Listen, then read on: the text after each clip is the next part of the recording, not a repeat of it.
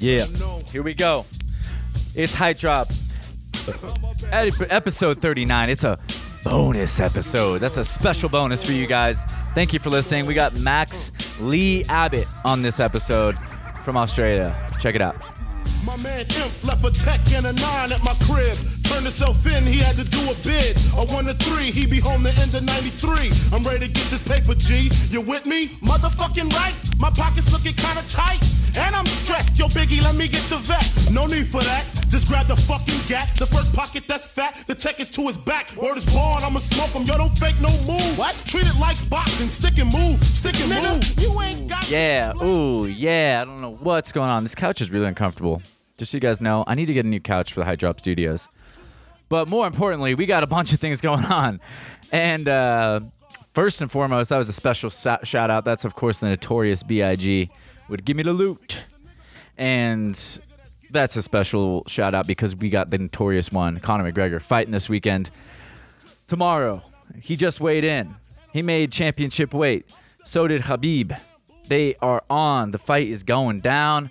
I couldn't be more stoked about it. The press conference was hilarious. I mean, I won't go into it because I already go into it way too much in the episode.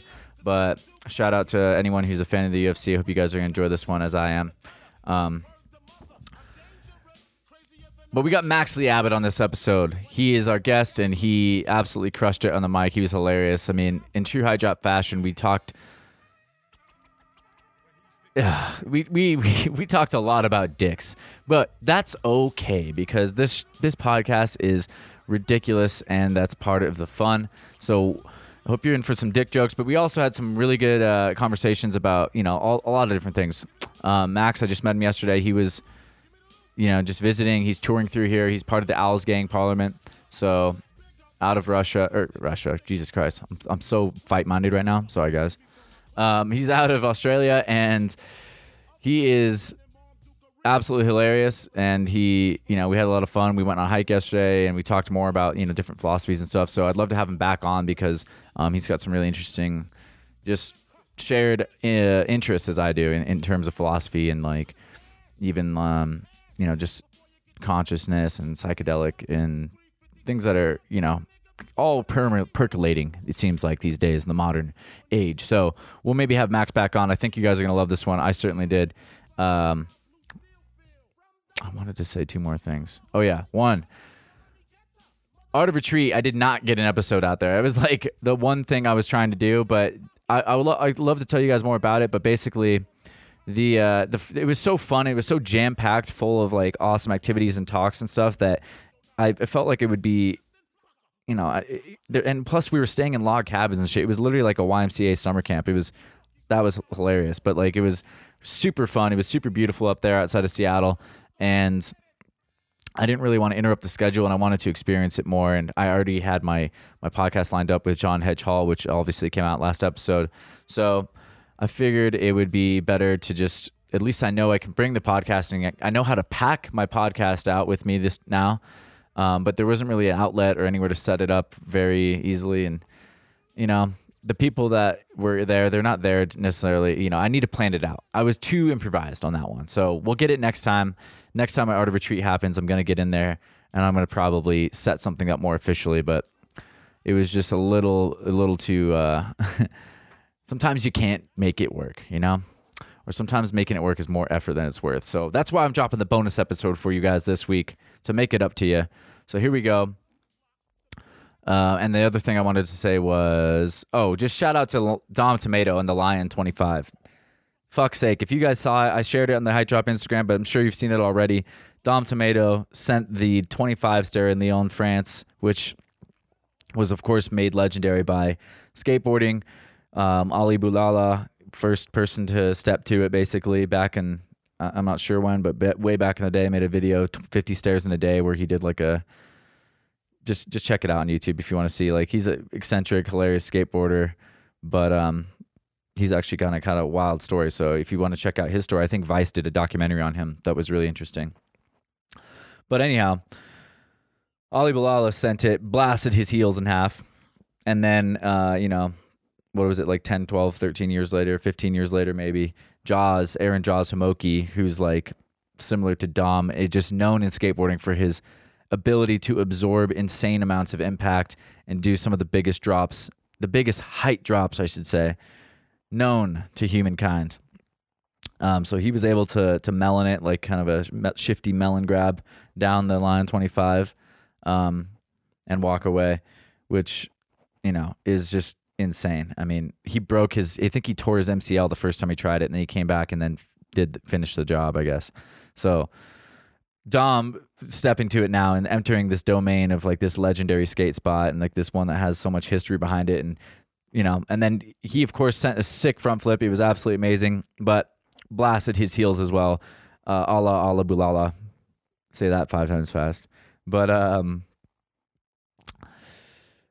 still, I mean, just the fact that he was willing to throw. I mean, just the fact that I don't know anyone that's even capable or even wanting or would be able to do that, you know. So mad props to Dom Tomato for sending that one. I don't know if he'll come back and try to send it like Jaws or if he's just over it. You know, we'll see. Like, I've had that injury where I've bruised my heels. It's not fun. Anything on the foot injuries, you guys might know, especially on the bottom of your feet. Like, you can't get circulation as well down there because if you're standing at your job or if you're just anything you do, you're on your feet. So foot injuries take a long time to heal. Sometimes it's annoying, but I'm sure I don't know the timeline of it. He might already be healed, but that was a legendary clip, and yeah, I'm psyched to see just more of this stuff. It's kind of interesting how we're sharing spots in some ways now with the skateboarding game. You know, I saw Pasha was at the Hollywood High 16 doing some stuff. I love it. I just personally love it. Without further ado, though, I'm absolutely going over in this intro. Let's get in here. Let's get into it with Max Lee Abbott from Owl's Game Parliament. Check out the links in the description. Thank you guys for listening. Thanks, Max, for coming on. Much love, all. Peace. Yeah. Well, I just know that, you know, most people in the parkour world are cool with cunt, but occasionally people will just, you know, like, you know, you talk to Americans and they try to imitate my accent and they'll say cunt at the end, but you know that they're faking it because they always say like, oh yeah, g'day, cunt. And they just can't say it with the, you know, the enthusiasm that you need. You need emphasis on it. Yeah, you can't, because then it actually makes it worse. Yeah. You got to start with if you're going to say cunt, you got to fucking come right out with it, well, I feel like. That's exactly right. Like, I don't want any of this, hey, yeah, man, this guy, he's one sick cunt. You know, it just doesn't have that same visceral sort of threatening that you get from the cunt, you know? Yeah. I mean, which is, I think, why the word is both offensive and really quite valuable to say, you know? It's quite nice. I possibly use it too much. I mean, Australians are known for using it. And I think it's making kind of a comeback because of you guys. So you guys are doing the hard work. Yeah. You're doing exactly. You're basically doing God's work by Elon Musk of the cunt world. Yeah. You're bringing cunt back into the lexicon, and we appreciate you. For doing that. Well, it's really the least we can do, considering, you know, we piggyback on the Western world for most other things.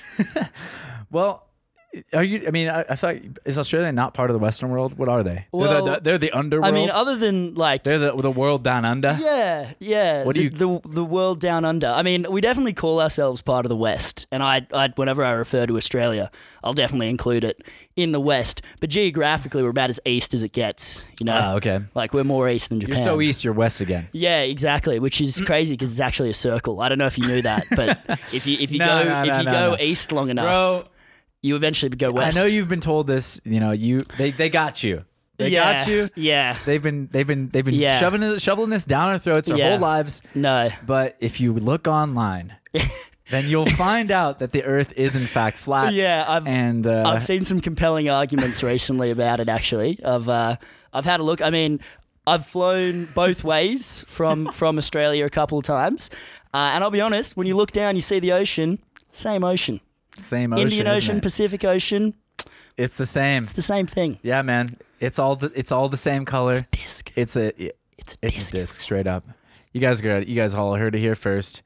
For real, confirmed. We have someone from the other side of the globe, in quotes. Alleged other side. So there's one side. It's like basically a coin. just, you know. I think like a coin on the other side, there's just a picture of Abraham Lincoln's face. And, you know, if you flip it, you can call heads or tails, depending on which side the Earth lands on. I think that I'm a Tails kind of guy. I might have to go down to Australia just so I can live it up down there. Yeah, you'd be more Is than everything welcome. reversed? Is it like Bizarro World? It is not at all like that, actually. It's Superman very, very is he similar. purple in your world? Yeah, I guess I can't say. I mean, I'm not on like first name basis with Superman. It doesn't let me call him Clark, sadly, Clarky, Damn. as I would call him if he would. But no, at the moment it's just it's Mr. Man. Here, check this out. He lets me call him Cal. No, That's what's up. that's fucked up. Yeah, man. How did you? Oh man, We're bros. I don't Me even- and Superman go way back. I don't think I'd feel uncomfortable calling him that, even with permission. That's that's how close you'd have to be. We had an intimate relationship. What can I say? Yeah, yeah. Look, fair A enough. little too intimate, if you really? ask me. Actually, things kind of ended weird, and I got no hard feelings against him. We are raising a child together. Oh, really? But That's ultimately, nice. Cool. He's like a demi superhero, no. Actually, or is he full superhero? it's full superhero. Oh, full really? Superhero. Oh, Yeah. jeez. I That's got pretty powers as well. That's Powers of making bullshit up. Like, what the fuck am I talking about right now, dude? Jesus Christ, that was a weird way. Maybe the best start of all time, though. We shot out of the episode with the word cunt. Good dude. yeah. Well, Yeah. I wasn't even like I have literally no idea when the episode started because Yeah, I it was didn't pretty tell much a non-stop stream of shit talking from when I walked in, like, half an hour, 45 minutes ago when I first met you to now, and at some point you've hit record, and I'm still not sure. I'm not allowed to see the screen. Yeah. listeners, Well, so- you could see it. I mean, I could tilt it towards you. Yeah. See, this is what's Oh, happening. okay. All See, right. that's you. Nice. And this is me. The slightly better looking sound waves is me. I mean, I had to adjust your sound waves to make them look that good because Okay, honestly, okay. my sound waves are all natural. You I had to put auto it tune your through sound a waves. Snapchat beautify I had to- filter. I had to of put the, on of a, the sound wave. Clarendon filter through your sound waves. Okay, But all right. it's very nice. It's very nice. It's just you blew out the mic with your horrendous words. Oh dear, From down my under. overuse of cunt. Actually, that word. I don't know if you saw the new Joe Rogan special. No, I didn't. Joe Rogan. I don't know if you're a fan. I'm a fan. Reasonable fan, yeah. Joe Rogan has a new comedy special out on Netflix, and he discusses this briefly. But that word seems to have made like almost an entire comeback. It doesn't really hold any weight like it used to. No. Even in the Americas, like I really don't hold back with it unless I'm around. Not even. I never really hold back with it. If I'm like if I know that someone's like very sensitive to the word, I might like. I don't know. I don't really use it to be honest that much anyhow because it's not part of our vernacular, especially because I grew up in the era where it was completely taboo. Yeah. But it doesn't seem like anyone uses it like anymore to any effect. It doesn't like seem to piss people off. No, yeah. I think Everyone uses it the Australian way. It's the same way. Like it's. I guess that's just the cycle of the swear word, right? Like there was a time in Australia where saying bloody was, an actual swear word, and now and I now would that's laugh at you Jamaica. if you said Jamaica's that. still rocking the bloody. Is it? Oh, I that's think good. so. I think Yeah. bloody is like pretty fucked up in Jamaica. I Oh, don't know. really? We had a Jamaican dude on, but I can't remember. Hey, really? And you said bloody, and he flinched. No. I think he just had a shit mouth. Oh, okay. He's just down. He's explicit guy. Yeah, good. Bit of a potty mouth. Yeah, actually, I don't know, but yeah, bloody could be bad. Yeah, and then obviously people get a hold of it, and whatever's the most offensive, and therefore comes with a bit of funniness because you can feel a bit special for being like cunt. Ooh, not meant to say that word, and then you just keep doing that until it's no longer actually a swear word, and shit is another good example of that. Time when shit was pretty offensive. Now I would say shit in front of pretty much anyone. Yeah, it's a weird. It's weird that languages have that cycle, or not languages, but words go in and out of fashion, and then also in and out of like tabooness. Yeah, Like you said, they go through eras where in certain cultures you literally can't say them. It's like Voldemort and Harry Potter. Don't say it. It summons someone. Yeah, it summons the demons, of our a minds. social justice warrior to get angry at you. And of course, like sometimes they're, words like shit. It's like it's a curse word. It might carry with it some kind of stigma, which I think is valid. Like the part of what's interesting is like these words have to hold some kind of weight, otherwise, they're not powerful words. Yeah, absolutely. And I mean, quickly they just become a word if they're not holding any weight. But what I think is actually quite interesting is the words that, at least from my point of view, and you can kind of see it in the parkour community as well, what we're all okay with saying and what we won't. So, for example, like I try really hard not to use the word pussy to describe someone who's like fearful. Yeah. And that is, which I now understand is like, it's a blatant contradiction because both of them are just, they just mean the vagina. same thing. I mean, But- yeah. So I'll try and use wuss and try to use less gendered terms for things like that. But things like cunt, fuck, and shit, I'll say just non-stop. Yeah, they're gender neutral. I think it's that Me Too. It's the environment we're living in. We're all trying to make a concerted effort to not be such pieces of shit as men because we've kind of been called on it, Yeah, and I would agree rightfully with you. so. And I Yeah. think that's like that. I mean, we used to try to soften, which, and by soften I mean. I don't know what I mean. It's not softening in any way, but we used to try to make it more neutral by adding dick to the end of it. So if you're right. going to call someone pussy, you have to call them pussy dick. Okay, so it sort of equals Call it out. them a pussy dick. Yeah, okay. No, that's not too bad. But I That's don't know. not too I don't bad. know. That's just one out there for the boys and girls that for all the young people out there that want to open their world up to new vocabulary. Yeah, But the vernacular. yeah, I think that one's of very interesting. Like, yeah, dick it's kind of the jokes. intention is still. It should be the primary. I think. I think we need to start. Like I've been talking about this on the podcast. Like we need to embrace an era of nuance a little bit more. Take things a little more case by case. It's hard to do that because we ultimately have to have heuristics and like we have to like we can't pay attention to everything. So you have to be able to. People need a target that they can jump behind and aim their. Whatever they're passionate about. If they think gender inequality is this big thing and they think pussy is like this word that needs to be, like you said, just said less or avoided. But ultimately the intention that you're using it with is paramount or should be paramount in my opinion, because if you're calling someone a pussy because you're it seems to be that seems to be, first of all, it's just mean. To be making fun of somebody for being afraid of something, which is just a dick move. But then, like, even if it's your friends, it can be misconstrued the wrong way, especially if there's women about. It seems like it's against females. It could be interpreted that way. Yeah, Which, of course, you don't hold that viewpoint, but that's why you're being cautious, is because you know that it could be sensitively interpreted. I think just it is pretty damaging, and it has something to do with the person you're speaking to, but more than anything, I think it's just trying to steer away from kind of comparing being fearful or being like a bit scared of something and being a woman.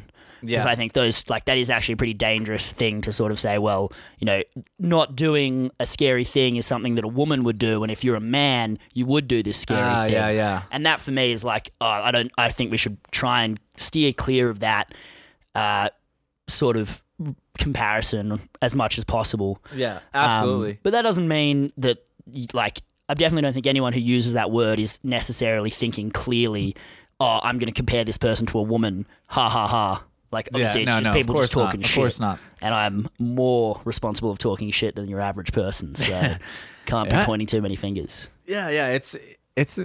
I mean, all these words. Here's the thing: is like the like we all have to make that effort, right?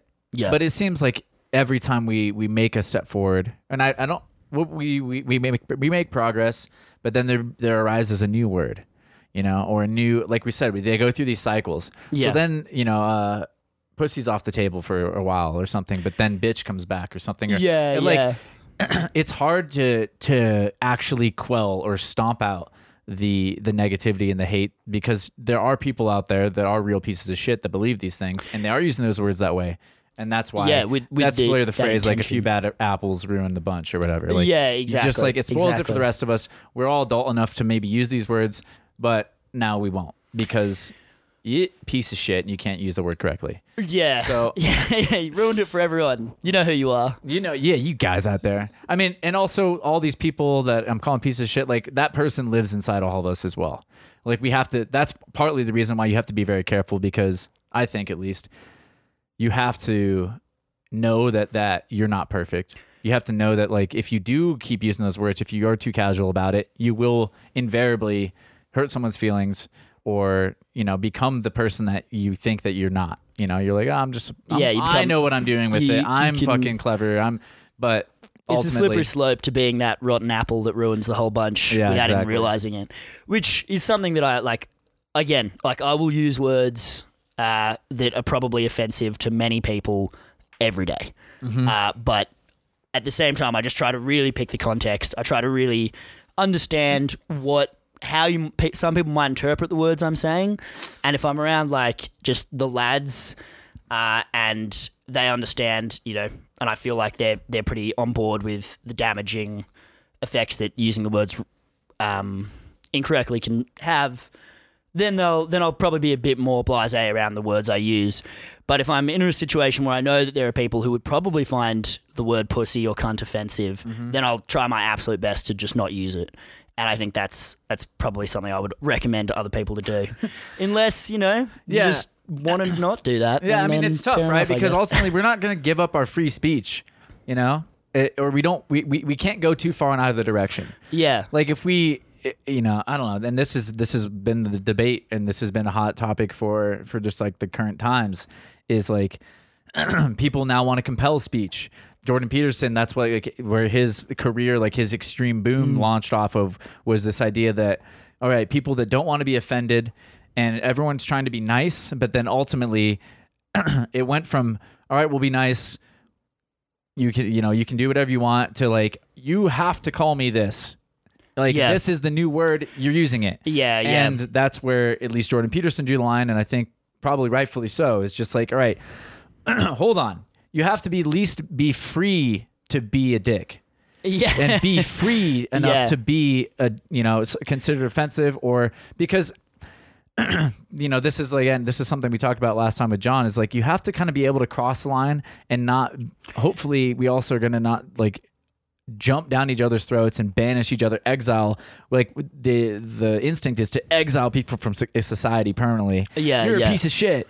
Like, fuck that guy. But ultimately, we all think we deserve second chances too, right? I mean, like, you have to be able to make mistakes, trip over yourself, and come back from it too. Yeah, if it's not too egregious. As long as you're willing to accept when you've made a mistake, and if someone calls you out on it, like, think about it critically for sure. Kind of think about whether or not this criticism is fair enough, and try and have an objective mind about it. And often I have been called out personally a number of times, and I've gone, hey, you know what, actually that's fair enough. I probably shouldn't be speaking that way. Yeah. Even though I had no like actual ill intention by using those words. And you know, sometimes I think like, oh no, I do think that trying to restrict the way that other people speak is in many ways just violating their freedom as much as it is empowering other people's freedom. Which is, you know, quite a long conversation that I am absolutely not qualified to talk about. Nor am I. So I might actually segue the conversation with a quick anecdote about the word cunt. I love anecdotes. Which involves the first time I met the Storer Boys in Horsham. All right. We were in their very, very not professional looking place where they held the t-shirts and shipped them out. At the time, I assume it's gone a little bit better now. This is like 4 years ago. And Benj and Max just gave Sam, Carter, and I pens, stickers, and little like receipt things. And we're just like, here you go, have fun.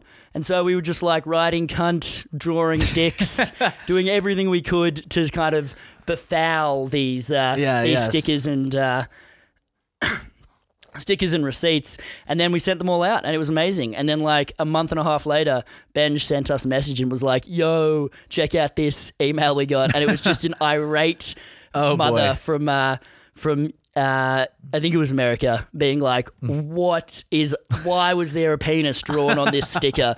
This is like ridiculous, this is unprofessional. And I thought that was, you know, I laughed, but at the same time, professionalism is cool, kids. Yeah. But dicks are still funny. They're still funny, man. They're still funny. See, yeah, that's like, we got to strike the balance, you know? And I mean, I used to draw a lot of like little pieces of art as well for the orders for Merm and stuff. Yeah. And yeah, that's key. Like, you're going to piss off people. You're going to have to accept that. And like, you said, you're like, all right, I'm willing to piss off one irate mother. from America. Yeah. Sorry, moms of the world. Hey, if about 4 years ago you got a sticker with a dick drawn on the back, I would love to hear who you are, because I have no idea. Like, this was essentially just putting it off into the universe, never to be seen again. So if I could track down where those dicks went, I'd be stoked. Yeah, there's something about people like us, I think, that would draw dicks on things. There's just a lot of us out there. We're called immature, yeah. And I don't know what the percentage of the population is, but that's basically my gut instinct as well. Is like, actually, someone, Adam Truesdale from when we were at Art of Retreat, was like going around getting people to sign his Art of Retreat book. Like, we all got this little journal, and I was like, well, I'm going to draw a dick. And he was like, oh, please do. I was like, I don't know what you want me to do. You handed me a pen and open sheets of paper. I don't have a message for you other than here's a rendering of a cock. Yeah. Here's the male genitalia drawn crudely. And then Amos tried to essentially one-up me and drew a bigger dick next to mine. This is classic Amos. Classic Amos. I've met him once, but I already know that this is just classic Amos. Classic Amos. We get it, mate. You got a big dick. He thinks he's got a big dick. We've seen bigger. All right, calm down. I've seen plenty of big ones. So yeah, but come on, guys. Actually, I haven't seen his though, to be fair. So maybe he's got a fucking deep swinging. At NAPC, we all did go to the beach. Oh yeah. And when I say we, it was probably a group of maybe like 20, 25 athletes, vast majority of which were male. That's what happens. Yeah, nothing out of the ordinary. I'm sure PK. no one's going to question me on that one. And we went to a beach, and it was a nudist beach. And, naturally, good portion of us stripped off. By the end, it was pretty much 100% full nudity. We played strip hacky sack, but we were all only wearing underwear. So it's really just one round strip hacky sack. And then we were all very naked. So the list of parkour athletes' penises who I've seen and everyone else has seen, and athletes who have seen my penis, has recently seriously increased. Well, so that's fun. Maybe we'll do a calendar or something one day. Yeah, that'd be nice. And no photos, just dick shots of everybody. Yeah, and you kind of have to try to your place favorite athlete's penis. Yeah, you're gonna have to guess. And maybe some mid shots, like some really mid backflip, or we can do some really good movement with it. That would be cool. If you guys want to see that happen, just let us know. Yeah, send me a message. Probably privately, and we can maybe get some previews. Please don't. Not actually going to send out dick pics. Please don't hit me up for those. Oh, guys are so aggressive. It's so weird when I've received dick pictures via Instagram, and it's just, the fuck are you doing? I mean, what is going through? There's one thing to draw a penis. I'll take that level of maturity. But to show somebody your penis unasked, unsolicited, photos of your cock, it's not okay. It's not okay. This is not the environment we want to live in. We don't need to cross that line to know that the line is before then. This is true. I don't know anyone that sends dick pics, but they better be like hilarious, or they're just like not. You're wearing a funny hat or something. The only dick pic that I've appreciated my whole life that I can think of right now is a friend of ours, Trayvon, put his dick in a hot dog bun and actually squirted ketchup and mustard on it. Like, that takes some creativity. That shows that's artistic in some way. It's really funny. It's actually funny. You're making me look at your dumb, disgusting pale dick, but it's also hilarious. So I appreciate it. Yeah. Well, as long as there's comedic value and you think the recipient's going to appreciate it, I think is a key part. I think this is true. Then I guess there's a time and a place. Yeah. But I guess the real question is, Brandon, do you think you could take me up on the challenge of doing a whole podcast without once making a dick joke? Do you reckon you could physically do that? Potentially an hour and a half without talking about penises? I think I could. You reckon you could? Well, we already failed this one. Well, I mean, this one's so long we're going to have gone. to try it next time. That'll be the next time we sit down. We'll do the No Dick Podcast Challenge. Yeah. Where we do a whole podcast, no dick jokes, no mention of dicks, penises, or even phallic-shaped, phallic absolutely. innuendo. So hot dogs, they're out. No mentioning hot dogs. Unless we're talking about, hot dogs. Yeah. I guess then it would get a pass, wouldn't it? Okay, fantastic. Yeah. No insinuations. I think I can do it. I genuinely think at the ripe old age of 29, I've graduated to a certain level of maturity that allows me to not talk about dicks for at least an hour and a half. What about you? Well, just before we answer me, I'd just like to say I actually don't know if I fully believe you. I've been, after listening to a good number of Height Drop podcasts, I'm genuinely skeptical that you could go an hour and a half without talking about penises. But on that, I think it would really depend who I'm talking to, Yeah. If I was talking to you, I don't think I could do it. I think I would just make eye contact with you, and the simple fact that we can't talk about dicks would push me over the line to just either giggling so hard that I have to say it, or just being It like, would be "Nah, hard fuck to keep this." it honest. We'd have to have like a full agenda of like topics that we just did not deviate from. We just went down the line of talking about these 10 different things. Just write the whole thing out word for word, and then just read it. Here's the thing. Make sure you at the don't end go of that off list, I'm drawing a fucking dick on it. Yeah, of course you are. And then I ruin the whole episode. Yeah. God All right, so damn it. we guess the answer's no. The answer's no. High Drop listeners. High Drop listeners, sorry guys. This is a dick full zone. Not a dick free zone, but a dick full. Yeah. Oh dear. Unfortunately. Oh well. God, we got to get some more women on the podcast. God damn it. We need to get some more women on the podcast. Holy shit. The level of maturity could probably rise to about a 2 at least if we did that. Yeah. That's going to be my goal. Thanks for bringing some attention to that problem. No problem. I'm pretty good at bringing attention to dicks and when there's too many of them. Yeah.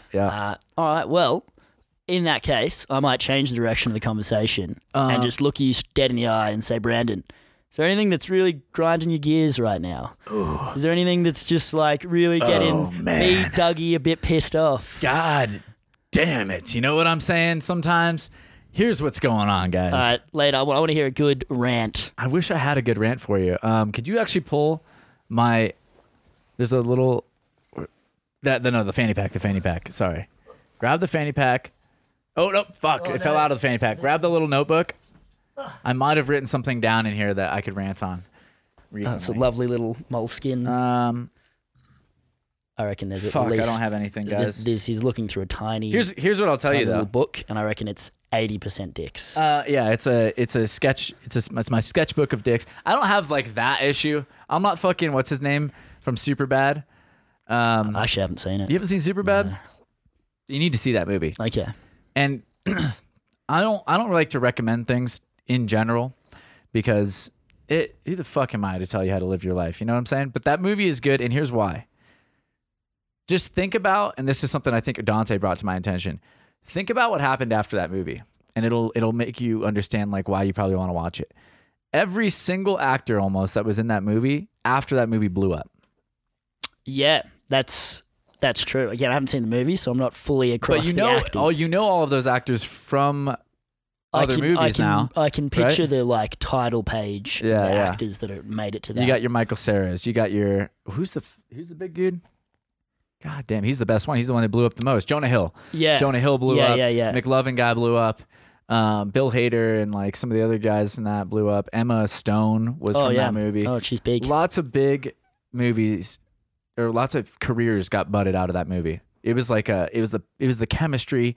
It was the best chemistry maybe they ever had. They had lightning in a bottle for that movie. Mate, yeah, you're selling it. You're selling it. Maybe if you haven't seen Superbad, get your fucking ass in a pull couch. Pull your fucking head in. I'm talking to myself as well. Pull your fucking head in. Here, I don't have a rant for you, but I don't know. Do you watch UFC? A little bit. If you name any like really specific fighters that aren't like the big boys, the big swinging dicks of the UFC, then I'll have no idea who you're talking about. But if you're just talking about UFC in general, I might be able to keep up. Well, there is a huge card this weekend, and it is probably the biggest swinging dick in the UFC. Conor McGregor is fighting Khabib Nurmagomedov. Excuse me for stuttering, but that is how it's pronounced. Nurmagomedov. That was fast. I believe you. Well done. Khabib Nurmagomedov. Fun name to say. Let me give the lay of the land. I was gonna actually do a little preview, but I'd rather do it with you anyways. I was gonna like do it as part of the intro, but I want to address this because we're probably gonna release this one as a little bonus episode for this week. Double episode. There you go, you fucking listeners. Boom. Select that. It's because we care. It's because we care. So we're excited about that. But this is ultimately, it's projected and it's being advertised as the biggest UFC fight of all time. Ooh. It's a little skeptical. It doesn't seem to have the hype behind it that other Conor McGregor fights have had. Yeah, it was definitely no Mayweather-McGregor hype. Mayweather-McGregor's boxing, it's a little bit different. And they had 3 different promotional, they had Mayweather promotions, they had Showtime and UFC promoting it. So it's not going to do those kinds of numbers probably, just based on that fact. And just Mayweather has his own engine that is just fucking monstrous. But it could still be the biggest pay-per-view for UFC of all time. Conor has set the last 2 he holds the 1 and 2 title or spots. So he could be 1, 2, 3 now after this. Jesus, I have to fucking belch all of a sudden. I'm really excited about this card. I don't want to talk your ear off too much about it, but do you know anything about Khabib or Conor? What I know, and it could all be wrong, is that Conor McGregor is, he's a champion. He's good at what he does. 2-time champion. 2-weight champion. His competitor has actually been undefeated, and Conor has had defeats. Yes. And is that a correct? This is correct. Yes. And here's the thing about this. Well, please go on. Well, yeah. I mean, I guess the question is it the undefeated rookie or the long-time champ? Maybe he's past his prime. Here's the thing. Okay, so here's my take on it. And there's a lot, and this is why this card is so compelling. Like, regardless of what numbers it does, it is ultimately one of the most interesting fights that we've ever seen put on. Because Conor is arguably the best striker that we've ever seen in the octagon. Like, at least top 2 or 3. You could make an argument that Anderson Silva was better. You can make an argument that Man's got hands. Man's got hands. But I think Conor's tool set is actually bigger, and he's fought more like in a more stacked weight division. Anderson Silva for his day, it's just like now, like even I'm like basically a generation or maybe a half generation in front of you in terms of like when Merm was popping off, it was certain techniques and certain people doing certain moves. Now it's more advanced techniques and more advanced moves. Like the teams are maybe the same and still relevant, but obviously the movement has progressed. Yeah. So Conor came up in an era that was a little bit more progressive. So it was harder to develop like crazy knockout win streaks. It was harder. And I'm not trying to take anything away from Anderson Silva. I'm just saying like each person sets like a bar against their own peers. And Conor's weight division is also a smaller weight division, which generally means there's more, you have to be more well-rounded and talent stacked. Because as the weight divisions go up, Anderson Silva is still in a weight division where it's insanely stacked, and especially for his day, it was one of the most stacked. But as the weight divisions generally go up, the fighters get slower. The people, like especially towards the heavyweights, people start those athletes, the best athletes in the world, start getting drawn into other sports.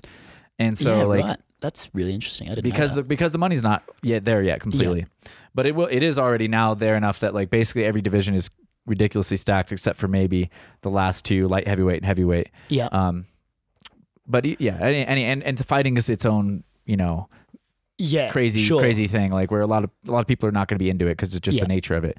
But sorry, this is long-winded as fuck. But to go back to your point, Khabib's undefeated record is not necessarily the biggest advantage for him right now because Conor's faced defeat. He's faced the best of the best. And if you look at Khabib's record, he's actually fought some grade A talent, like maybe 1 or 2 champions or former champions, but it's not nearly as impressive a volume of work as Conor's work. Yeah. Because Conor, the wins that Conor has are over more ridiculous athletes. Yeah. So basically, it's the difference between competing at like NAPC against the Mish Todorovics, the Dylan Bakers, the Callum Powells, like the who's who in the world, and winning over those guys versus like local competitions. Just a little bit more local and regional. And it's not to say that Khabib's local and regional. He has had wins over like really known and ridiculously good fighters. However, Conor's body of work is more impressive. So you take that into account. Then you also take into account the fact that Khabib's literally almost never lost a round. So that could be that he's like just incredibly dominant. Yeah. Or it could be that, again, like maybe he's not been sandbagging it, but he's just not faced top tier competition yet. And there's an argument to be made that he's going to be maybe caught off guard. And if you're not used to being caught off guard, that could even compound the effect. Whereas Conor has faced literally the best boxer maybe of all time, some of the best mixed martial artists of all time, and had wins and losses in both of those areas.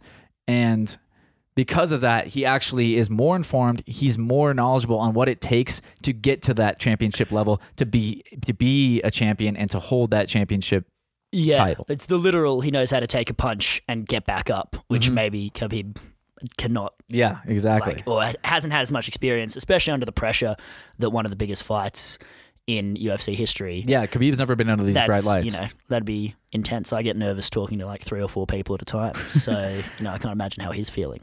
Millions of people. Oh my God. Yeah. And English is not his first language. And so like for him, like he's getting demolished in the press conferences. I think there's another one today actually. Conor McGregor is a scary dude. Conor McGregor's, he has the mental warfare on point. I don't think I could beat him in a fight. You couldn't. He'd knock the fuck. I think I actually weigh a bit more than him. So what do you weigh at?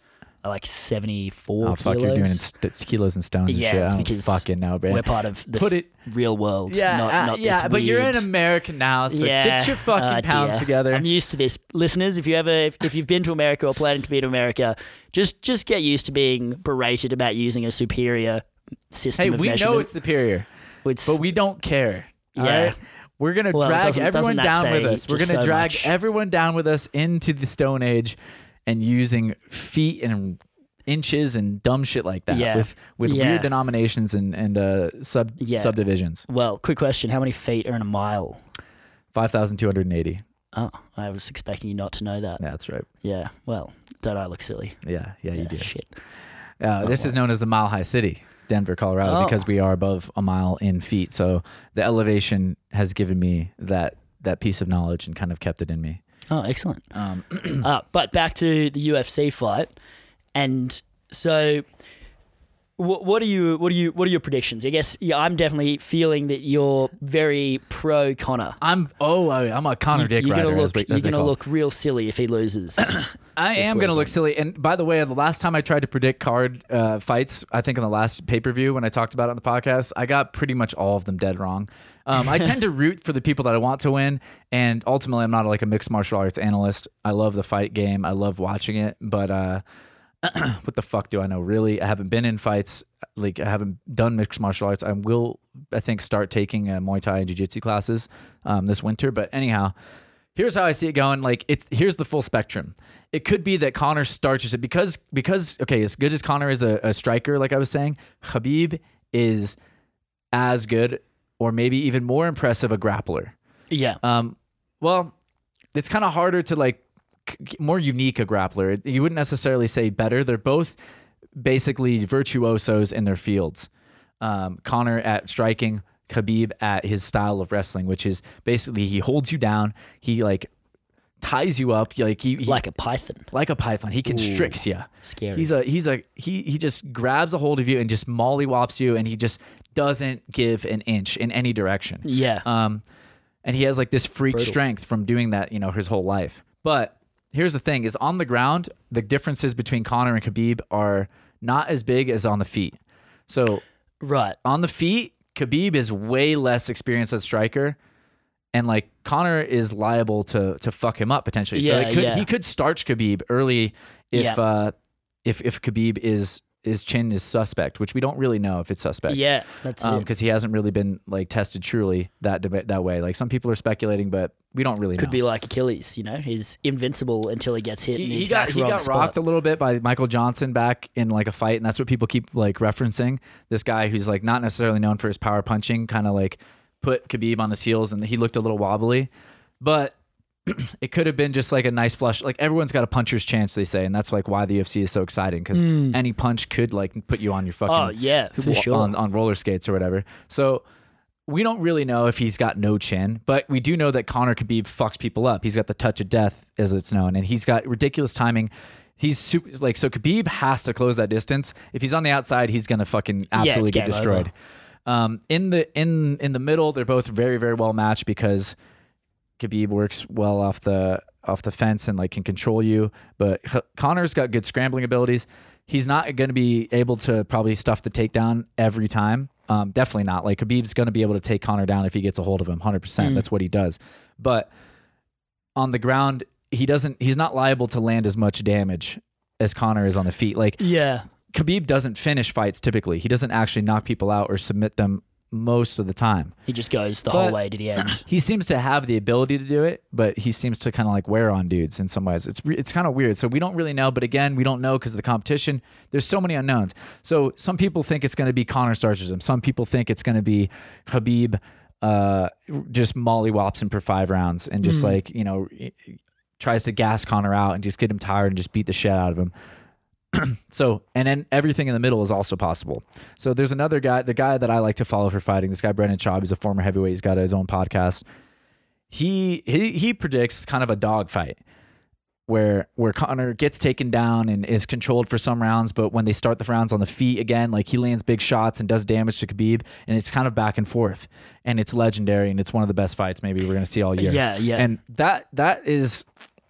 I find that to be compelling because I do think like at a certain level, like when you have these two anomalies, these two human beings that are just virtuosos at each in their element, it's almost like they have the same amount of energy. It's like a level 10 Pokemon versus a level 10 Pokemon or something. Yeah. And like, even though they have very different skill sets and one level has 10's not very high in the Pokemon 99, world. 99, 88, whatever. Fucking got a couple of Weedles going against each other. We got a couple of Pidgeys going at each other, but all right. Bad number to pick there, but it's tough to say. It's really tough to say. Pokemon knowledge there, yeah, Brandon. man, I only know that first like 12 suck with the Pokemon knowledge. But I'm fascinated by it. I think the Chad Mendes fight was very revealing to like how Conor can handle someone who's very experienced at grappling. Conor's going to have the speed advantage, the timing advantage. I think Conor gets it done. I want to say he gets it done early. He just fucks him up on the outside. But I think Khabib, there's so much riding on this. He's such an experienced athlete. They're both probably coming in as the best versions of themselves that we've ever seen. It's not going to be easy to take either one of them out. I think it's probably going to be a little bit back and forth. But I think Conor, with his experience, with facing someone like a Floyd Mayweather, who, you know, they say iron sharpens iron, right? Yeah. So like training with who's your favorite all time? Like training with Ilibaka, right? Yeah. If you just train with Ilibaka, you get a view into his mindset. You get a view into like how he looks at the world that is different than the way you're looking at it, and it could enhance your abilities just by just being around him, right? And the simple fact of finding out what is possible. So, you know, you can kind of see what humans are capable of and when they're the best of the best. And then that's combined, I think, which is less relevant to the parkour world, is for Conor McGregor doing it against Mayweather, is seeing that with the grand scale that was one of the biggest events, you know, in a decade. Yeah. And so coming from that, where, you know, you're in someone else's ring versing the best in a sport that isn't even your sport at the highest level of pressure, man, this is, I imagine he's going to come in a lot fitter for that mindset than I mean, Khabib. Oh, man. I think Conor knocks him out in the maybe... I don't know, dude. Second, third round. Like, what the fuck is my like my opinion really doesn't matter. But here's what I think: is I think Conor does some body work. He works on the body. He does some kicks to the gut. He does this really good stabbing front kick to the gut. He fucks up your butt, your ribs and stuff with spinning kicks. And he's got a lot of kicks in his arsenal. The kicks are dangerous because it's easy for Khabib to get a hold of your leg and take you down when you're kicking. Yeah. But ultimately, Conor's got such a better timing and distance. Like anytime it goes to starting on the feet, he's going to be able to land some shots before Khabib can get in. Yeah. And we've seen Khabib stuffed on takedowns before by people that I think are maybe less talented than Conor at scrambling and getting away from shit.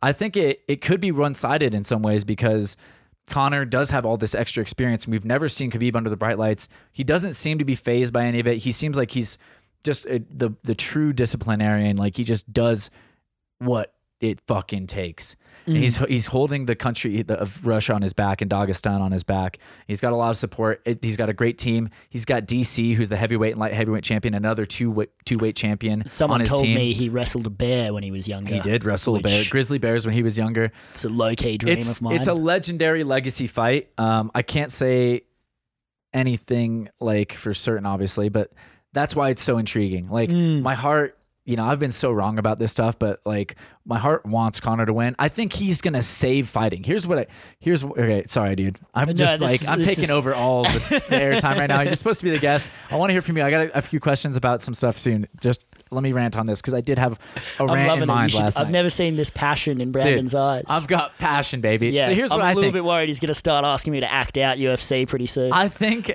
that Conor is going to save fucking MMA on Saturday night. Ooh. And here's what I mean by that.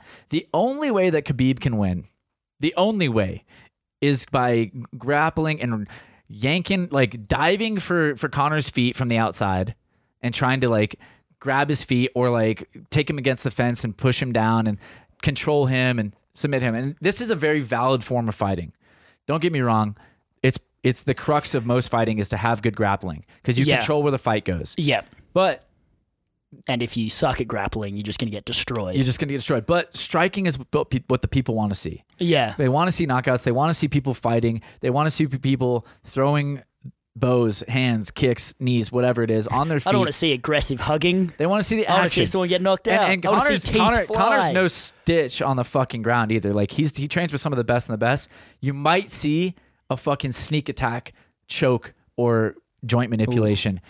And it's unlikely, but dude, you just never know. Conor is really good on the ground with his jiu-jitsu. His wrestling's not that great, but his jiu-jitsu is one of the best still. But anyhow, here's what I'm saying is Conor's going to save fighting because God damn it, dude. Like if that becomes the norm, like it's going to be an era where now you're going to be seeing more wrestling and more stuff come out, and that's not going to be good for fighting. No. What people want to see is the knockouts. They want to see the strikers. They want to see the showboating. And that's what Conor's given to us, and that's where the game has changed, and that's how Conor's legacy is going to be. And I think through this fight, he's going to show us that like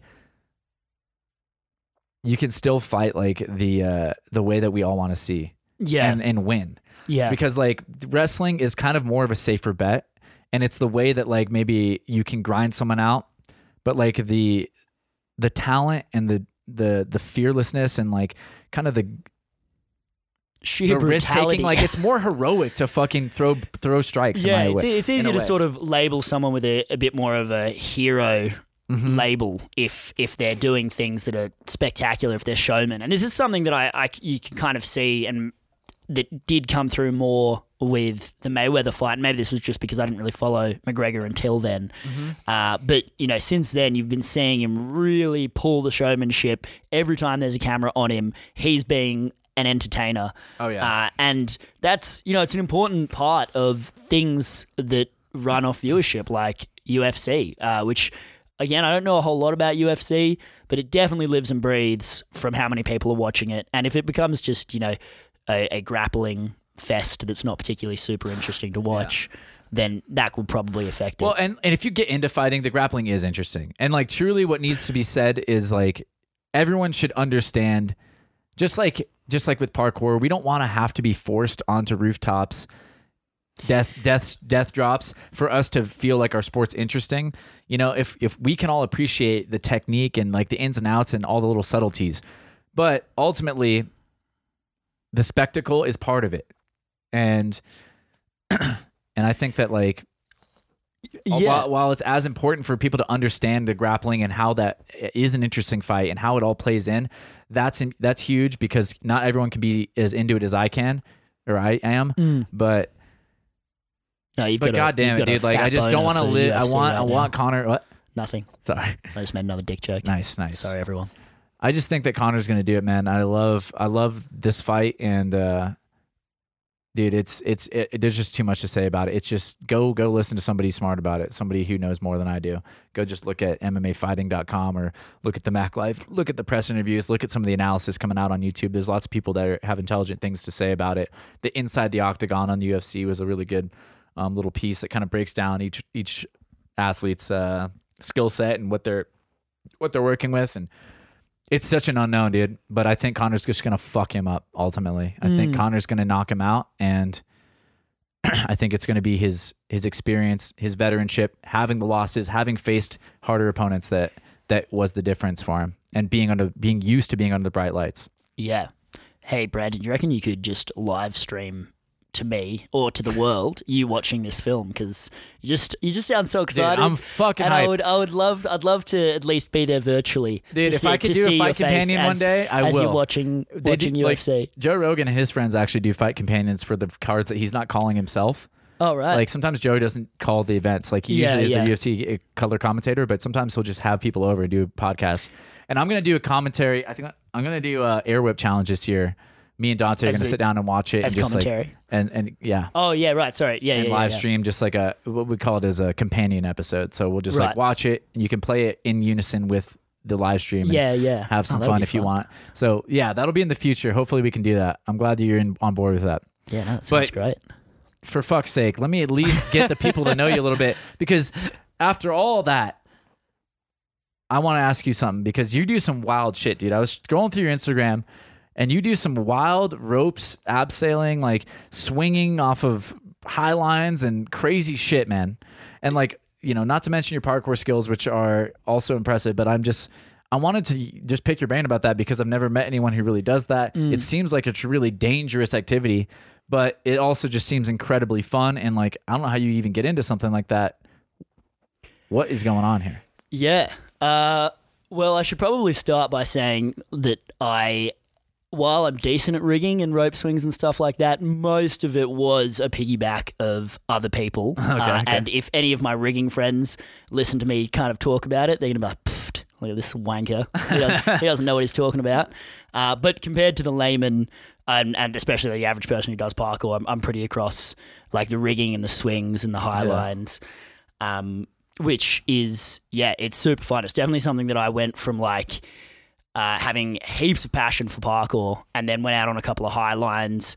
My friend Antec, who is an old school Australian parkour dude, he took me out and he's really, really across it and taught me everything I knew or know currently. Hopefully I haven't forgotten it. And he sort of showed me and I was like, oh man, it was just so much more fun. For me, it's like by jumping off cliffs, you're just one step closer to flying. Yeah. Which I think a lot of parkour people can appreciate is like, you know, for me, low-key the end goal. I'd like to have that superhero feeling. I really want to like mix base jumping and parkour as like a hybrid sport one day. Yeah. Well, don't think that I haven't, and Antec and I haven't been thinking in depth about how we can combine free running and rigging, because it's kind of like you just get a little bit of a superpower. Yes. Which is really, really cool. But it's interesting you should say that, because Colorado is actually the only place where I've found rigging and parkour mix at all. And there's actually a couple of dudes in Colorado who are old free runners and are now really into highlining and rigging. Chris Stevenson, one of them guys. Yeah. And then his homies, I know. Peter Chastain, Yeah. Hell yeah. So I should those have guys, them on the podcast. I think you guys are all going to Moab this week, right? That's the plan. That's the hope. Fucking jealous, which, man. If you're around, you got to watch the fight. I'm going to watch the fight night, so I guess I missed out. My passions are getting in the way now. Yeah, oh dear. Well, this is what happens when you become a fan of a mainstream activity or sport, but hey. Takes up your weekends. Takes up your weekend once in a while. But it's really cool. I would thoroughly recommend anyone who gets a chance to go out onto high lines, which for anyone who doesn't know is a slack line that you set up between two cliffs, and you're harnessed in, so if you fall, it's super safe, but it's just straight terrifying. What's really interesting about it, and one of the things that I think really got me hooked on it, is I've never found anything that is so isolated mental training. Like the actual physical danger is way lower than parkour jumps, but what your mind is telling you, because of course you're just on a slack line and let's be honest, they're just wobbly pieces of spaghetti. Yeah. There's not much to them. It's just nylon. It's just a thin piece of wobbly nylon, and or polyester, depending on what type of webbing you've got. And you're out there, you're kind of sitting on this wobbly thing. It's really, really windy, and you're just staring down at an. No two questions about it. It's a death drop. Like, you're not going to be like, well, if I land in the right... No, you're going to die. You're dead. You're dead. And you have to tell yourself to stand up. And that for me is... I just can't think of any other situation where you can face what really feels like a physical barrier to trying to get you to not do exactly what you want to do, even though logically it's far safer than a roof gap. Yeah. It's far safer than most parkour jumps, in fact.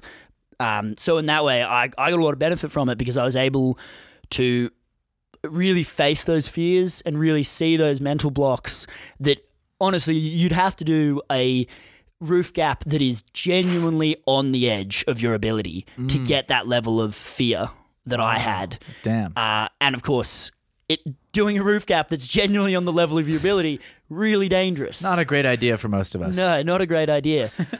So for me, it was really just an incredible mental game because that's all it was. Like physically, it's not actually that difficult. Danger-wise, it's not very dangerous.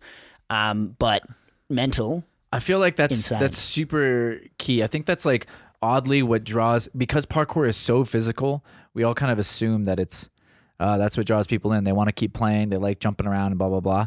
But so many of the people I meet in the discipline, and maybe it's just like with everything, but I feel like what drew me in, what kept me interested, what kept me moving was all the mental aspects and like climbing, and it's kind of the same thing. Like these people get drawn in by the mental challenge because the physical challenges become sort of like identifiable after a while. You're like, all right, I know like how strong I'd have to get to do X, but facing your fear is like such a more growth inspiring event, I think, than overcoming some kind of like physical challenge.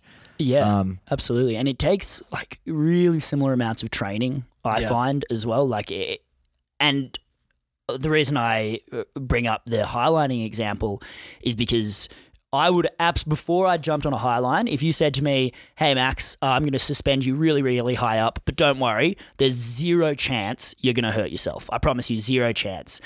And do you think you'd get scared, and do you think you'd be able to do something scary if you knew that there was 0% chance of failure, of hurting yourself? I'd be like, yeah.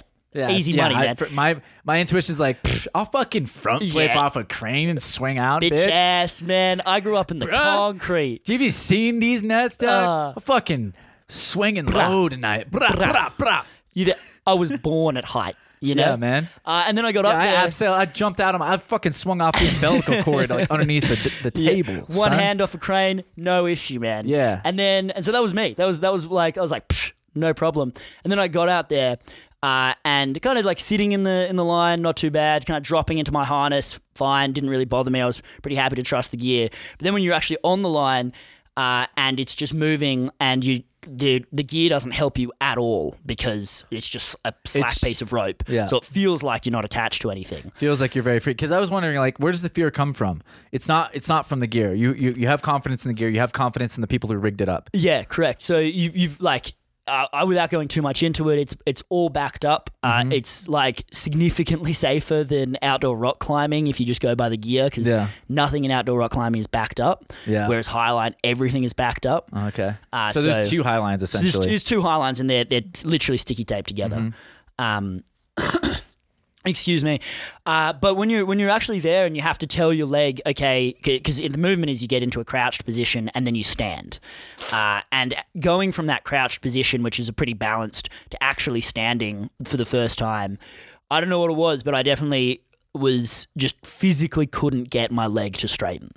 And where that fear came from, I mean, obviously the fear came from the fact that there's just a piece of spaghetti between you and a death drop. Yeah. So I like, you know, maybe linguine. Give it a little bit of like width it's definitely to it. El Dante. There's no doubt about that. Like, you know, no, it's not too soggy. But that sort of feeling of being so exposed, like more exposed than I'd ever felt in parkour, because there's always something solid to hold on to, unless you're jumping, in which case it's really quick. Yes. And yeah, I just, like, there's been few times in my life where I experienced that, like, I want my leg to straighten. I just physically can't get it to. And that for me was a really, really awesome thing to be able to work with, go away, practice, get really confident with the movement at a lower height, the same way you do with roof gaps in parkour. And then slowly fight that mental barrier and move back up to the high line. And now I can do it, and I can walk with some level of confidence, still obviously shitting my pants. Yeah. Every time you fall, I'm sure it's just terrifying. Oh, it's awful because while it's not that far, you are very uncontrolled. So like the safest way to do it is to fall head first into a front flip so that you just kind of fall nicely into your harness. Okay. And going like straight down like you would if you were dismounting off a rail, you're more likely to get Spun tangled out. in Yeah. something and then untangled and just spin. So it's a pretty violent process. It doesn't hurt, but it's pretty violent. I saw some of your jumps where you like did double front flip to like then the rope kind of catches and you go swing underneath some bridge or some shit. I was like, well, that looks absolutely horrifying, but also a lot of fun. Yeah, which is what like something that I've after a couple of years of just doing it pretty casually, and now that I've got all my own gear and I'm able to do it whenever I like, is getting more confidence and kind of learning it's a different element because when I first started, it was kind of like cliff diving. Like you could just do a big fat gainer, stall it, okay. But what I realized is unlike cliff diving, it doesn't really matter exactly how you land. So you can kind of get caught by the rope at any point. Yeah. Like there's definitely positions you don't want to be in. And it just sort of learning to play with that. So like really trying to enjoy that like big front flip, open up and just going head first towards a definite death drop. And not having to worry about, landing in a dive position or feet first. Yeah. And it's really cool, really freeing. A bit of an open invite if anyone wants to hit me up and go rope swinging. I love taking new people on it. So, I want to do it today. Is there any way we can get it done? we can do some Googling. I mean, Colorado. If there's anywhere that you can get it done, it's Colorado. Right, there's rumors that we're going to set up the Moab rope swing, the one that Supertramp. Yes. Sorry, Devin Supertramp did. God, I can't believe I'm going to miss it. Yeah, but he's going to miss it because it's a bit of a wet blanket. Fuck. Well, maybe if you guys had invited me before he was already set in stone. We It's definitely all good. We only just met. It's all good. It's all good. It takes time. I'll go to next time. I mean, I definitely do want to do this. It seems, like you said, I think that, like you said, the freeing aspect of just having to completely embrace this idea of I'm going head first towards a death drop is a different level of freedom than, and it's definitely a different look to fear than cliff diving, than parkour jumping, where you're like ultimately concerned with your posture in some way, shape, or form that is keeping you, safe or whatever, and just having a different embrace to it. It's pretty interesting because, as I said, and this kind of comes down to the mental aspect, is danger-wise, if you've all rigged it up correctly and everyone knows what they're doing, it's actually safer than cliff diving. Like I think the Instagram clip you mentioned, if I had landed the way that the rope engaged, cliff diving is fucking dangerous as shit. I would be dead if At I'd 20 landed feet, like that. you can break ribs. I feel like Cliff diving I is not. I would have landed neck first if that was water. Whereas in rope swings, it doesn't really matter. Like, and the biggest one I'd done.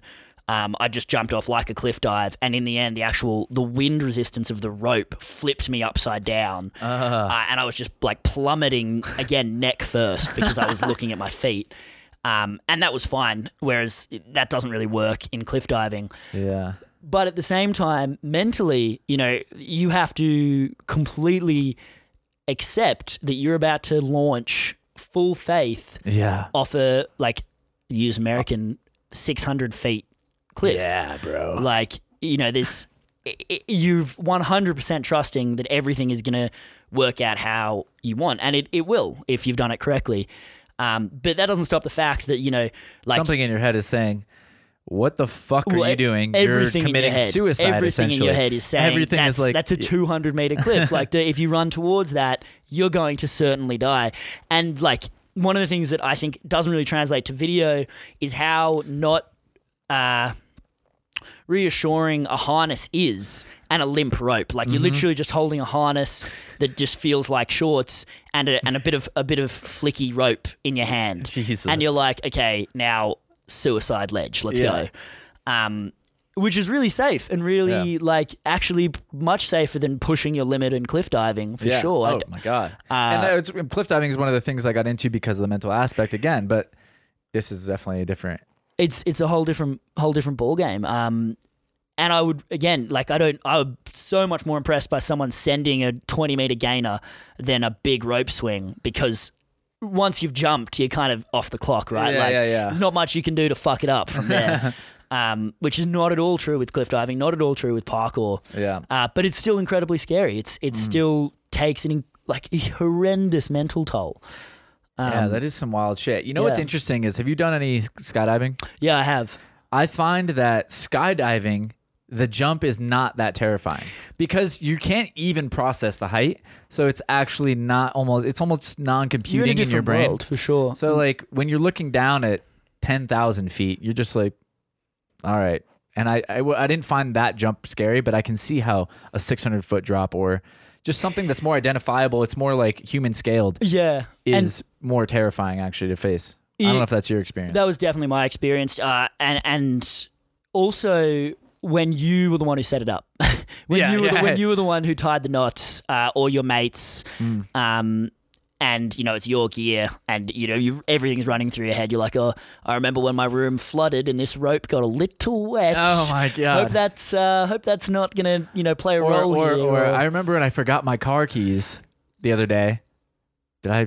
Can I be trusted with this kind of decision? Exactly, period. Exactly. Like full stop. There's like 3 or 4 bits that if you fucked up even a little bit could potentially have catastrophic consequences. And this is all going through your mind the same way with like any parkour jumps at height, right? Like you could go, okay, yeah, I've done this rail precision 100 times on the ground, but I could hypothetically fuck this one. Mm-hmm. It's the same thing. Like it's not a particularly rational fear. But boy, is the fear still there. Yeah. So I would recommend it if you do have a chance to get out on some suspended ropes. Definitely changed my life for the better, which was cool. Right on. And just in what way? Just like being able to confront that fear. Yeah. Well, just exploring another aspect of fear. Can you explain or give an example of like how it's brought something new to your everyday life or just another part of your life? Yeah, I mean, I don't want to go too wishy-washy in that whole sure. I faced all my fears and now I just nothing scares me in the real world, because that's obviously not true. Talking to a pretty girl is still far more scary than jumping off a 200-meter cliff for me. Yeah.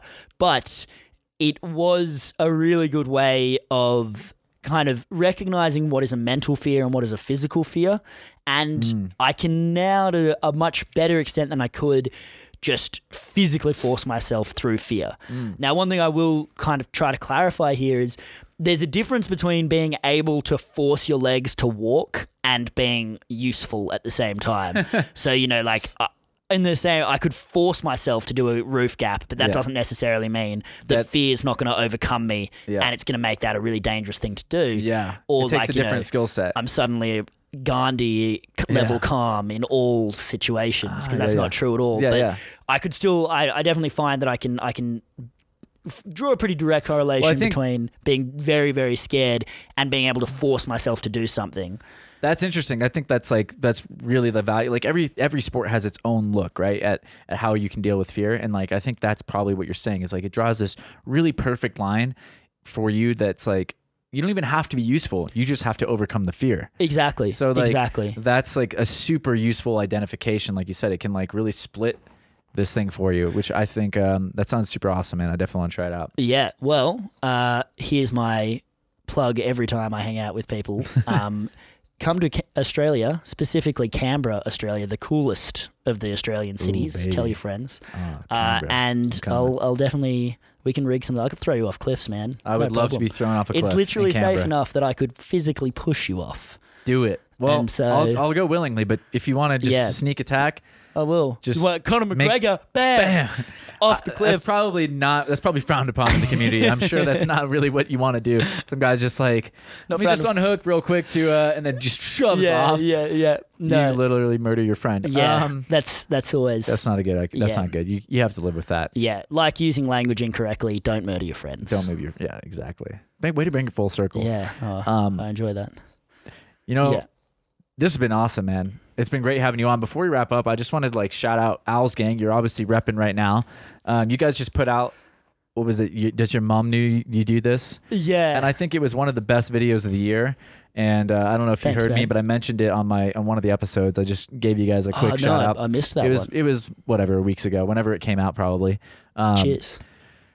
So let me just reiterate that again. It was one of the most original and innovative and just forward pushing videos that I've seen since fucking who knows when. So like, Yeah, just cheers. congratulations on that. I really appreciate what you guys do.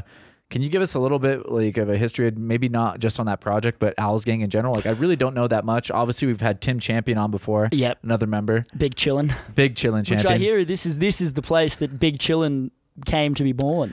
You know, Big Chillin' is the birthplace of Big Chillin'. Yeah. This is the birthplace of Big Chillin', but also the birthplace of Big Chillin' for me, I think fully was back in 2016 at Woodward. Dante and I were big chillin' at Woodward. Ooh. And I think that was the first time we started using the phrase, and it's since made a resurgence. Yeah, 'Cause I remember I latched looked itself to Tim Champion. What? And the word And is it's attached himself, and now Tim Champion is the embodiment of the phrase big chillin'. But yeah, please yeah. tell us about Owls Gang real quick, and of course that video and how that project came out, because Yeah, really loved it. So Owls Gang, for those who don't follow, because we don't have that big of a following online, is just an Australian group that has been training for quite a while. I think we've been around. I've been training for over 10 years, and I think at least depending on which member you pick, the majority of us have been training for about that long. And yeah, just like it's not at all an original story. It's just a group of friends in Australia who got into parkour together, or like started making videos together. And one of the things that we don't really love the way that free running online and getting following is going. Like we're not a huge fan of this sort of doing gags to get more followers, because muggles they like a Superman outfit. Let's be honest. Oh man, that's rough, man. I fucking can't stand it either. Yeah. You, but also, I'm on the same boat, dude. I'm just like, God damn it, dude. Can we please, let's have our own culture? That's, again, why I loved your video, because it's like, this is real. This is you guys being yourselves. You're not trying to do anything. Yeah. When I think one of the things about the project, I should also say that I was not actually in that video, nor did I have almost anything to do with it, because I was working a real world job at the time, and I couldn't take the time off, and it was in Adelaide, which is a very long distance from my house. But I'm still going to take a lot of the credit for it, because I'm that sort of guy. Yeah. And essentially, one of the things that the project was really, I guess, embodied, without sounding like it wasn't planned at all, but we were just quite sick of not being able to do roof gaps, because Australia's just got tin roofs everywhere. And then eventually, particularly Justin fucking Louis on Instagram. Shout Justin out. fucking Louis. He was just like, you know what, fuck this. Let's just send the roof gaps onto the tin roof anyway. And it's awful. Like, if you guys, I'm sure a lot of people have been That's on tin what I'm roof. saying, dude. They're fucking shit to land on. They're fucking horrible. They're dusty, and they wrinkle, and they They're loud. sound terrible. They're frightening They're in not every nice way. to land on or take off. And that's kind of what we had to play with in Australia. So we were like, you know what, fuck this. Instead of doing a bit more of the things that gets views, or just the fact that we don't have the roof gaps that we'd like to have, we'll just fucking do it anyway. We'll get a VHS and we'll film it like an old school skate video. And we did, and we were pretty stoked with how it went, and a lot of people were really like, I think the point of the video did actually get across, and a lot of people have sort of said that they really enjoyed that vibe. And especially a lot of the jumps. They're original because you embraced. I don't want to interrupt you, but I love that. It's like people I gotta go find bricks. Like, I hate, that's one of the things that pisses me off, if I'm gonna go on a rant, which I'm not, but is when people are like, I mean, obviously there are places that have more obvious and available things, but to take your environment and actually use it, it's like, we've never seen tin roof gap jumps before. Yeah. Now we have, because of you guys in that video, and that's awesome. Maybe not never, but we've never seen so many and so diverse. Yeah, and I guess it was one of the guys went out with the full intention of doing tin roof gaps and making a video around that. And in that sort of you know what, fuck this, fuck all the way that the sort of more clickbaity stuff is going. Yeah. Let's try and be a bit more real and just jump to a tin roof. Yeah. Let's just roll on some corrugated iron. let's just do it. And I know Tim as well sent some fucking disgusting stuff that didn't really translate too well. That's the thing, is none of that stuff ever does. You can tell it takes a true practitioner's eye, like we're saying with the Conor Khabib stuff or whatever. It's just you kind of really have to know and understand movement to understand how gnarly those challenges were. Yeah. And like but like Yeah. God bless you for doing it, for you guys for doing it anyways, because you know, again, if you want to find the jump that's just going to be interpretable by muggles or whatever, that's great too. But it's not always like available, and like I don't know, I just loved it, man. Yeah. Cheers. And I think that concept is really good. Like I think it's important to have sometimes a little bit of a concept. Again, like you shouldn't be like necessarily trying to appease the masses, but if you have an idea, it's going to help make the project more cohesive in general. Yeah, it's and gonna, especially I think one of the was just how on board everyone was for it. Like, you know, we haven't released much in a while, and a lot of that's because it's like if Sam was like, hey Max, come down to Melbourne, which is pretty far, we're just going to do a regular training video and try and make some good content, I'd be like, probably not worth the 700-kilometer journey that's going to take me. But you know, if it's something a bit more driven and that's a bit more something that, you know, you feel is worth creating, like, hey, we're just going to send some fucking shit onto some filthy rooftops, make it skate. No one's going to be able to really understand how gross those challenges were because the quality of the footage is terrible and it's at night. Yes. But hey, let's just do it anyway. And then that's the sort of project I could get behind. Yeah, 100%, man. Well, I think it's a beautiful little piece of culture for our community that, you know, like in my mind is just like another, like it's on my timeline of like really interesting videos that have come out over the last, like, you know, 20 years. Thanks, man. And like, appreciate you know, I think like when you do something like that, again, like you have to like say fuck you to all this bullshit that's coming your way, but ultimately it's way more impactful. Like that's the kind of stuff that can like actually seed a movement in the community or like change the game in a way, you know? You have to like fight that uphill battle. You have to fucking bring back the filth, I say. Bring back that filth, baby. Bring back that. I don't really want to jump to that. What was that opening scene about? That was hilarious. Yeah. So the short answer is there's a couple of Adelaide dudes who are super hilarious, super Australian accents, big blokey dudes. And we just essentially wanted someone to sound like a tradie or a tradesman, I believe you guys call them, to just sort of just introduce how bullshit the corrugated iron, I'm going to call it an epidemic in Australia is. And so, again, it was just one of those things that we found funny, so we chucked it in there, and we didn't, like, I think other people kind of got it, a lot of people didn't, and like, that's great. Yeah, whatever, man. You guys are doing your damn thing. I appreciate it. I like originality over, or self-expression, choose self-expression over anything, I feel like, so, I don't know. Keep it real out there, folks. Let me just jerk you guys off one more time. No, that was you great. Guys are I enjoyed that. Yeah, truly dope. If you guys haven't seen Owls Gang, you need to check them out. You need to check them out. They are one of my favorite goddamn things happening in this world right now. I think, he's maybe oversold Owls Gang. Owls Gang is the best thing that you'll ever see. It's definitely no Stora. It's definitely no any. I mean, Stora does that too, and that's why Stora is so big and why they got to the level they did. They have done that the whole way as well, and like they've had an organic growth, and they are themselves, and like they've been doing it for so long, and they do it so well, and they have, you know, Stories. I'm not saying they aren't. I'm just saying you guys are crushing it too. Yeah, and they're in London. There's different resources. That's like in Australia, it's not necessarily as available, and there's not as many people, as many eyes giving, you know, their attention to parkour. But you know, whatever. Actually, just quickly, another little anecdote on the shit rooftops in Australia that kind of was a seed for that project was long before we'd met Toby.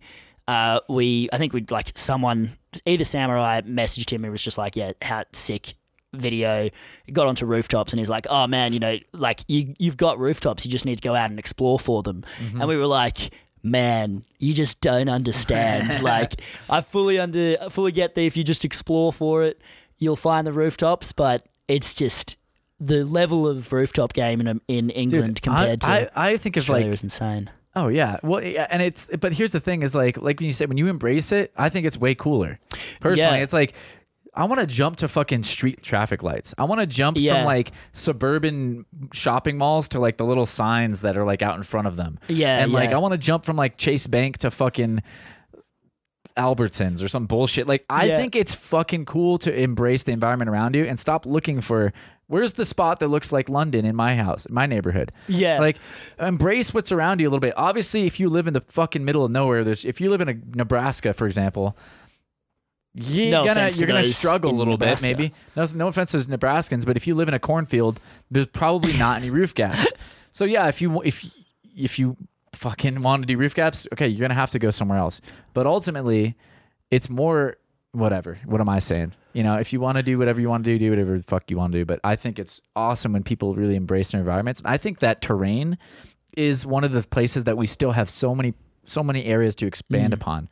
Like a lot of us are still so focused on like the brick and the rough concrete or whatever it is, 90 that like degree angles, we're not exploring. Jumps. And you know, Pasha was a great example of this. Like his resurgence, so part of his resurgence was exploring this drop to dirt mound, which has been around, but like he really pushed it again for a little while. And it's like take your movement to a different environment.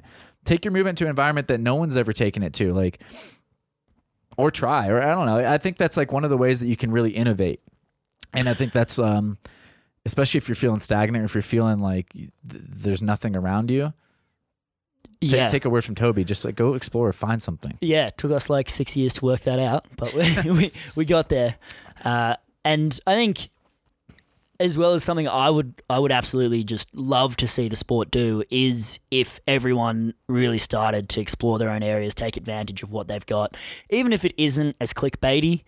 And that can kind of, as you said, it feeds new cultures. It feeds new ways of movement. You'll stand out more too if you're not trying to be store. My store already exists. Hands down favorite video ever was Growing Up with Parkour by Martin Riedel, because it was like the first time. I haven't even seen this. I'll have to check it out. It went pretty, like, a fair few people saw it, but it certainly was no long hair Big Chief. And what I loved about that video, and what I love about the German movement, is it was like the first time I really appreciated that you could do some sick stuff to non-conventional obstacles, and the middle rail on rails. This was the time before. That was always that like, I hate you, middle rail. Get out of my way. And now middle rail is like one of my favorite obstacles to play with. Striding up and down and turning around on it. Exactly. Like, and Nate Weston did a fucking full off of the middle rail. He did a full off the middle rail. I did a flip off the middle rail the other day, and I like almost ate shit, and that was just like a safety side flip, and Nate just went ahead and did a back three. Yeah, which was super awesome to see that, like, you know, and that for me was a time of being exposed to being like, oh yeah, man, like half of my city is rails and half of the rails is middle rail, and I've never deliberately jumped to it in my life. And so hopefully that's like, I would love to see more of that and less of a more conforming, tried to avoid using the word conforming, but I did, into, I guess, not so much the gym culture, but just the sort of free running is flips and easy, safe gaps. Yeah. No, I'm with you 100%, man. We don't have enough time to pay attention to it all, so what I'd like to see more of is things I haven't seen before. Yeah. You know? So I really appreciate it when I see stuff like that I haven't seen, and I felt like I really hadn't seen a video like that. And there was mad height drops in it. So I have it as a front runner. I don't actually have these to set out, but if I give out a height drop like the height drop award for the most height dropped, I'm gonna give it to that video. Oh, that's big. I think. Thanks, man. But anyhow, well, I might have to give one to Dom Tomato too, because he's dropped in too much fucking height for anybody. That man has definitely fallen, probably accumulatively, the most of all free running athletes. Yeah. Dom's gonna get like we're gonna call it the Tomato Award maybe for him. But yeah, man. One last question. This is completely off topic, but is it true? It's about 9 inches. Oh, okay. That's what I figured. Around? I'd look. I don't want to get too personal. Oh, in a public forum. We'll talk about it off air. Yeah. Off air. Great, but is it true that Australians think that Americans have cool accents? Do you want me to answer like honestly? Honestly. Oh. Honestly. Well, I've heard that like if you want to be like the Britain is to America as America can be potentially to Australia. Well, I think it really depends on the American accent because there are some, I'll just say it, there are some god-awful American accents and there are some really, really lovely, pleasant American accents. All right. So I think definitely if you came over and you know, I don't know, are you from... I'm from here. I'm CO native, baby. Oh, beautiful. So just so I you think know. The You're the CO one with the accent. Colorado accent is actually pretty good. And I imagine that would go well, especially because it's pretty hip right now. Oh, yeah. You know, definitely on trend. We're a happening spot. Yeah, it's definitely fire emoji spot. Big time. And so I think that would work. But, you know, some of the New York accents I heard when I was up in New York was grating. So I don't know if I saw a pretty lady down the street and, you know, she had that accent, don't think it'd be scoring any goals for her. Oh, yeah. But maybe a Colorado accent. Ooh. That's probably the way to go. Ooh, baby. Yeah, absolutely. But I guess, you know, anyway you go, you're exotic, different, which is cool. That's where I live, baby. In the exotic, the land of the exotic. That doesn't make any sense. And on that note, let's go ahead and crush this one out. I want to get out. We're going to go do some hiking. Yep. Thank you so much. Max Lee Abbott. I don't know if you like using your full name, but I don't mind. there it is. On this episode of Hype Drop. Thank you guys. Thank you so much for coming on. Yeah, thanks. And you Thanks can for find having all me, of his man. info in the description. Much Yeah, love. cheers. Big shout out to Brandon for making a sick podcast. Hey, you know what I mean. Fucking, how dare you, dude. Thank you. Cheers, guys. All right. Peace. Oh shit, now he looking in my face. You better haul ass, cause I ain't with no fucking chase. So lace up your boots, cause I'm about to shoot a true motherfucker going out for the loot.